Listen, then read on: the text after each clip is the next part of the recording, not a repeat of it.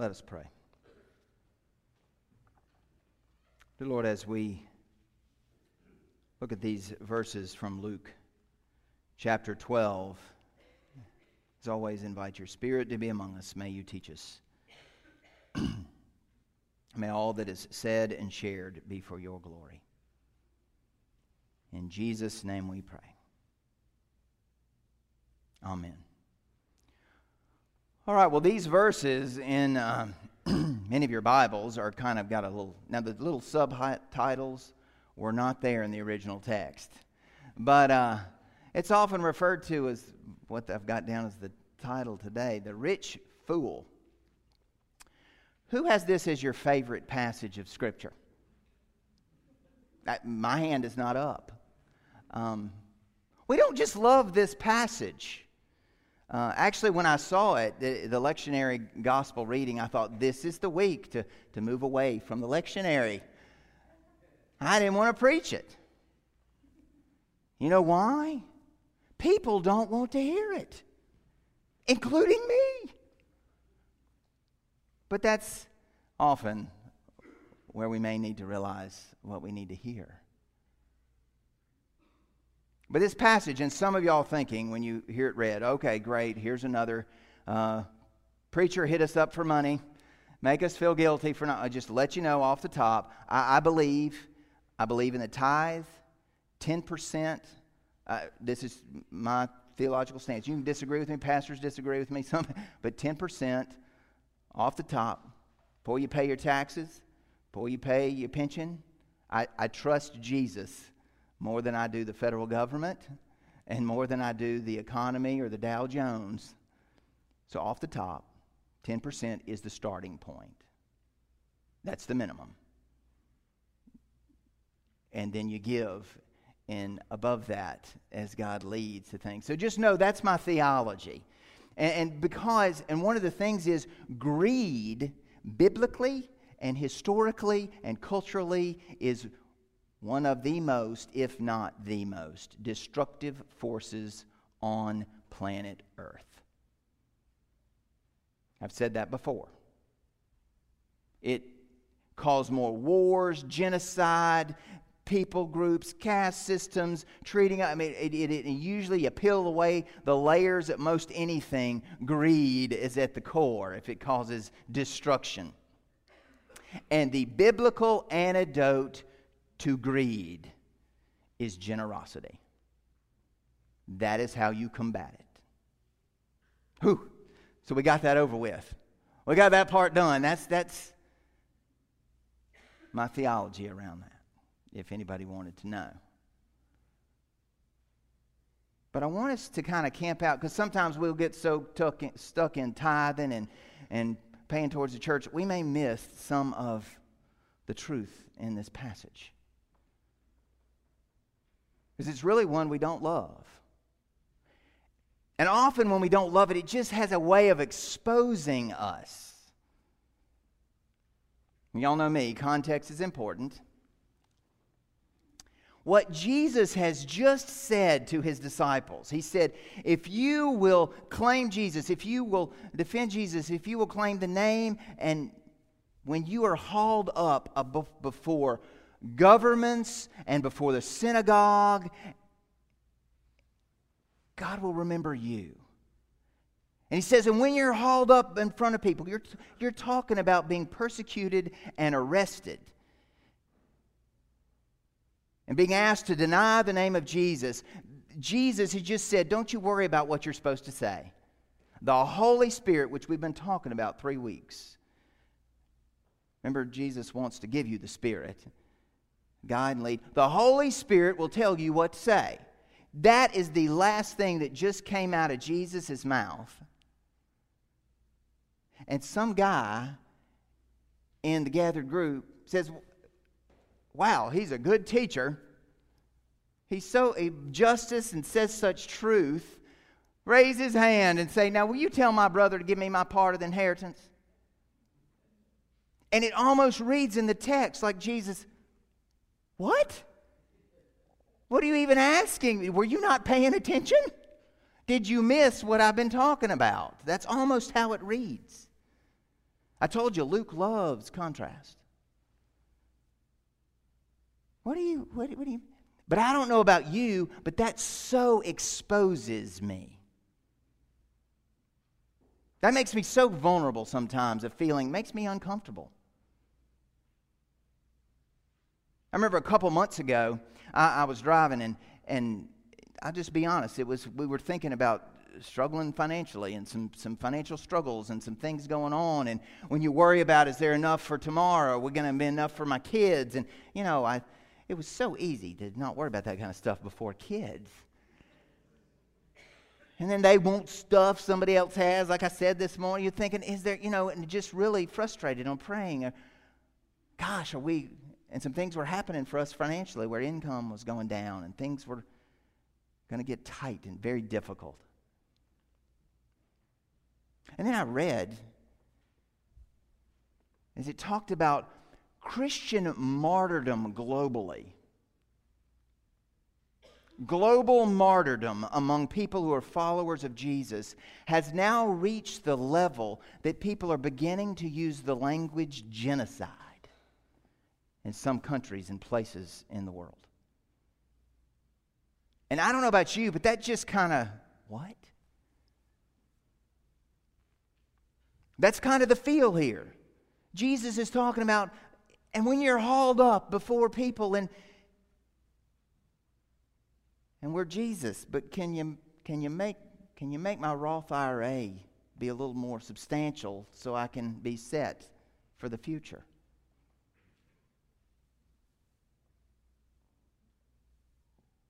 I mean, that's all true stuff, and it makes us uncomfortable. I don't know about you, it makes me uncomfortable.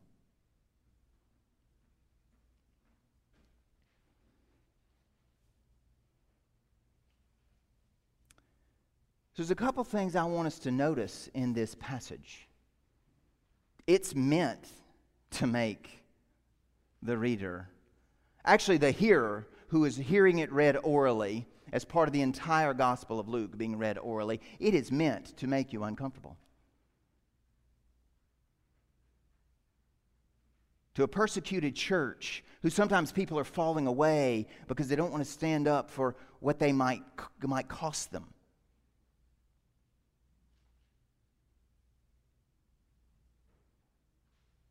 To then say, but wait a minute, I'm worried about, is there going to be enough for my retirement? And when God calls somebody a fool, that's a little uncomfortable. I mean, we just sang and I prayed about His steadfast love, but God going around calling folks a fool. Now, there's something to notice here. I'll give you a little way out. I'll give all of us a little way out. Jesus doesn't call the guy who asked the question a fool. He just tells a story about a fool. Good Jesus. Thank you, Jesus. He doesn't look at him and say, you fool. Let me tell you this parable. And he tells this story. But he begins this story by saying you need to be aware of covetousness. The whole theme of the overarching idea, covetousness. Talked about in children's moments with the kid. Wanting stuff and desiring other people's stuff and coveting. And that is one of the 10 commandments. Thou shalt not covet. Coveting leads to greed. Greed, the most destructive for all that stuff. Not coveting. And then he tells this story of where coveting can go, or maybe where it births, or what. Just this story of this person that. Now I'm just going to look at a few things, and I'm not going to tell you I have the magic answer. Probably next week, this passage will bother me just as much as it did last week. But we can't dodge the truth of Scripture. That one of the things in there that is unique to this parable, that is key, that I think Jesus wants them to get, is the conversation that's going on. This fool, who is the one that does the talking through the whole parable. Who does this fool talk to the most? Not rhetorical. We read it. Who? Self. Himself. That's what he says. Well, look what I've produced. I've got this. He doesn't go stealing it. He worked hard for it. He's not that he's a thief or a crook or a liar or something. He just says, look what produce I've got. What should I do with it? I know what I'll do. I'll tear down my barns and I'll build bigger ones and I'll put it in that, and then I will tell my soul, look, you can just rest and relax because look what you have got. Things are okay. He spends the whole parable talking to himself. It's important. Who did we talk about last week we need to spend a little time talking to? Anybody? Who doesn't get asked anything by the fool? God. God. There we go. Thank you. God. He doesn't ask other people. He doesn't talk to other followers, other friends. We talked about community being so important in that Lord's Prayer, and he doesn't consult God. I'm going to just give you a little insight into Scripture. You can go through the entire Bible and just underline who asked God and who didn't. You can just do that in 1st and 2nd Kings and 1st and 2nd Chronicles and see why kings got into a mess. Even some of them that did great things, they just didn't consult God and ask, was that something God wanted them to do? That one of the things is he spends all the time talking. Anybody talk to yourself? I do. My hand is really, really high. I try to shift that to prayer and talking to God, but sometimes I know it's on me. Anybody kind of analytical? I think all of us kind of are. We're in different ways. I'm kind of a big picture analytical. Where is the big picture issue? Where's my wife is kind of a day-to-day, detailed, plan her day backwards kind of analytical. I have time to get everything done, and that it's a different type, and we'll talk to ourselves through it. And if I realize I'm just talking and answering and talking to myself, and I'm just going to throw out an idea. I don't think self-analysis, why it's important to know yourself and but being able to analyze in an analytical mind, coming to everything, is a fruit of the Spirit. Am I wrong? Do y'all know the list? I got hanging in my office, and it's because I wrote it in big letters across from my desk, and then when I left Poplar Springs Drive, they then gave me a painting of it. But I just wrote it on paper. I typed it out. And it was saying across there, seriousness is not a fruit of the Spirit, and joy is. Because sometimes I can get so, I'm just not pleasant to be around. The joy of the Lord is our strength. But there are some times when we can so focus on ourselves. We have a culture. This is not unique to today. It's been our problem since the beginning. But we have a culture that forces us to think about self. Stuff. Sometimes when I'm talking to myself and I'll begin arguing, and then I'll have an argument with a fictitious person, or then it's a real person.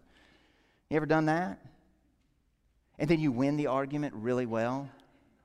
And then you keep playing it over and over and over, and you could even do it better and better, and how you're going to master that argument. And then I'll ask God. Sometimes I won't ask God and just let it go forever and let the stuff build. Then I'll ask God, and usually God lets me know. I better go make amends. I've got a problem with whoever that is and in that relationship. That spending all our time focusing on self is destructive. We see that in here. Real quick, I wasn't planning on saying this. It's just going to come out. Because I'm not against social media. But I don't do much social media. But y'all remember Facebook when it first started? I mean, it started, for Ivy League kids to know what a party was. But then when people started using it, but it would be so, people would put stuff on there like, I just made this fool of myself doing this thing. And somebody would say, you're not alone. I've done something just as stupid. Its vulnerability that it brought out was attractive. And I remember being in meetings with church leaders, and we were talking about, how do you utilize Facebook for marketing for the church? And the point was, and I would make this point, is like, you don't. That's why it's so popular. You have to actually do something that people choose to talk about, that they think is valid and worthy of sharing. You don't get to use it as more. But guess what happened? What got involved? Money and greed. And it is devastating people. New forms of depression have emerged. Because we so focus on myself and my stuff, and it doesn't measure up, and it doesn't do, which leads us into the next point of covetousness. It's comparison. We will compare and we will look, and a study was done long ago saying there like 50 to 60%, I think, was the numbers of people that would abandon their families to be famous. Fame and being YouTube famous and all that is just gone overboard. That we will compare and we will think, I need that, or I will look at that. And all through Luke's gospel, and through the entire Bible, but especially Luke's gospel, reminds people, who are you comparing to? Because we'll start comparing and measuring up who is better, and who, even comparing ourselves to people that have less. And, well, I've got more, I'm better, and I'm this. And he just shatters all that. Just shatters it.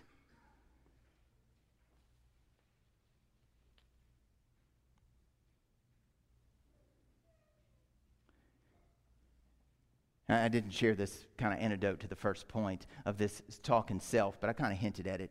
It is talking to the Holy Spirit is what Luke gives you, is the way out of this. So on the comparison level, instead of comparing yourself, what does he do? We just saw it. You see it from the Good Samaritan. He shatters these distinctions of how we compare ourselves. I'm better. And that is what birthed liberation theology out of Luke. And I'm not saying I agree with liberation theology. It was really popular when I went to Emory. But I'm just saying what has made the idea that it just needs to be shattered and entered into relationships, you will hear me say this a lot, of mutual respect. I remember being in a meeting years ago. We were talking about in the conference how we're going to end homelessness and bring 1,000 people out of homeless. We're not going to bring one person out of homelessness unless the people involved know the name and love and are friends with someone who is homeless. And you care about them. And it is a relationship of mutual respect where nobody is anybody's project. You just care about the other person. That is what ends the issue. That is what we're given to be an antidote, biblical antidote to comparing that leads to coveting. One last issue that comes up, and we'll be done. And it really kind of builds up out of this parable, and then it's everything he says for the next chunk of a lot of the chapter. Because the next thing Jesus says after this story is, don't be anxious. It is anxiety. And we know the truth. We know the stuff. Have you read the data? We are the richest people that have ever walked the face of the earth throughout human history. North Americans.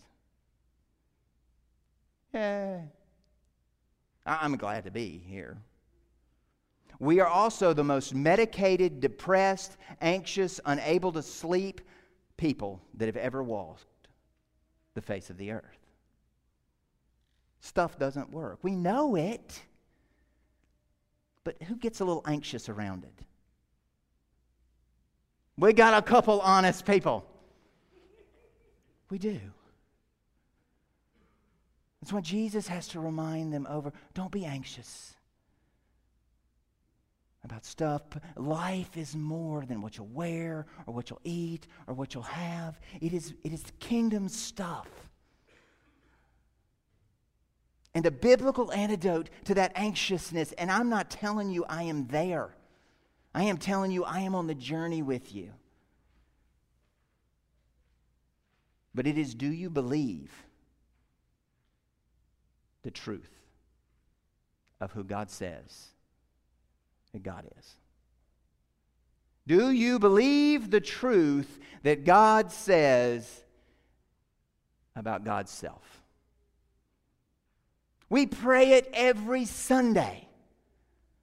Your kingdom. It's about your kingdom here on earth, and you want us to reverse stuff and be in the kingdom, and you will meet our needs daily. Not to stockpile for the week, daily. But do we really believe it? Really believing it. And it's hard. But being on that journey of where we really believe it, the truth of who Jesus says He is what makes the body of Christ countercultural. What gives a glimpse of the kingdom and transforms the world. And as we prepare to share this sacramental meal together, we are connected with Christians around the world, some who are being dismally persecuted, who will be killed if it was publicly known they celebrated this meal. And we are connected to Christians throughout history, and even the disciples themselves of Jesus who struggled with these same issues. Doesn't mean we don't need to confess and repent, and then we need to hear the good news. I know your stuff, and I died for it, that you may have life. We may have life in His name and what He gives, and live in the kingdom, and it change everything. Let us pray. The Lord, in the midst of a culture, but it is nothing new. You even suffered with all the temptations that we face. Your word says that. Our focus on self, our comparison to others, and the anxiety that it creates. Do we measure up? What will other people think? It has plagued us since the Garden of Eden.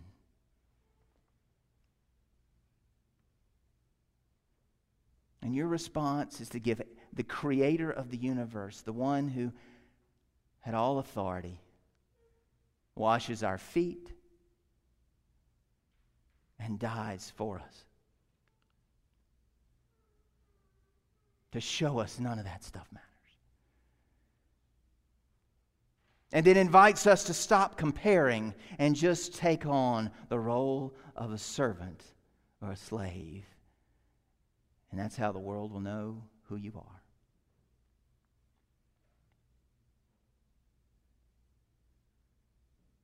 May we believe the truth of the gospel as we prepare to celebrate this meal.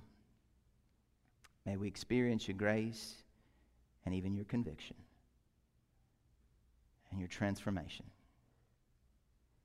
In Jesus' name, amen. I invite you to turn with me in your hymnals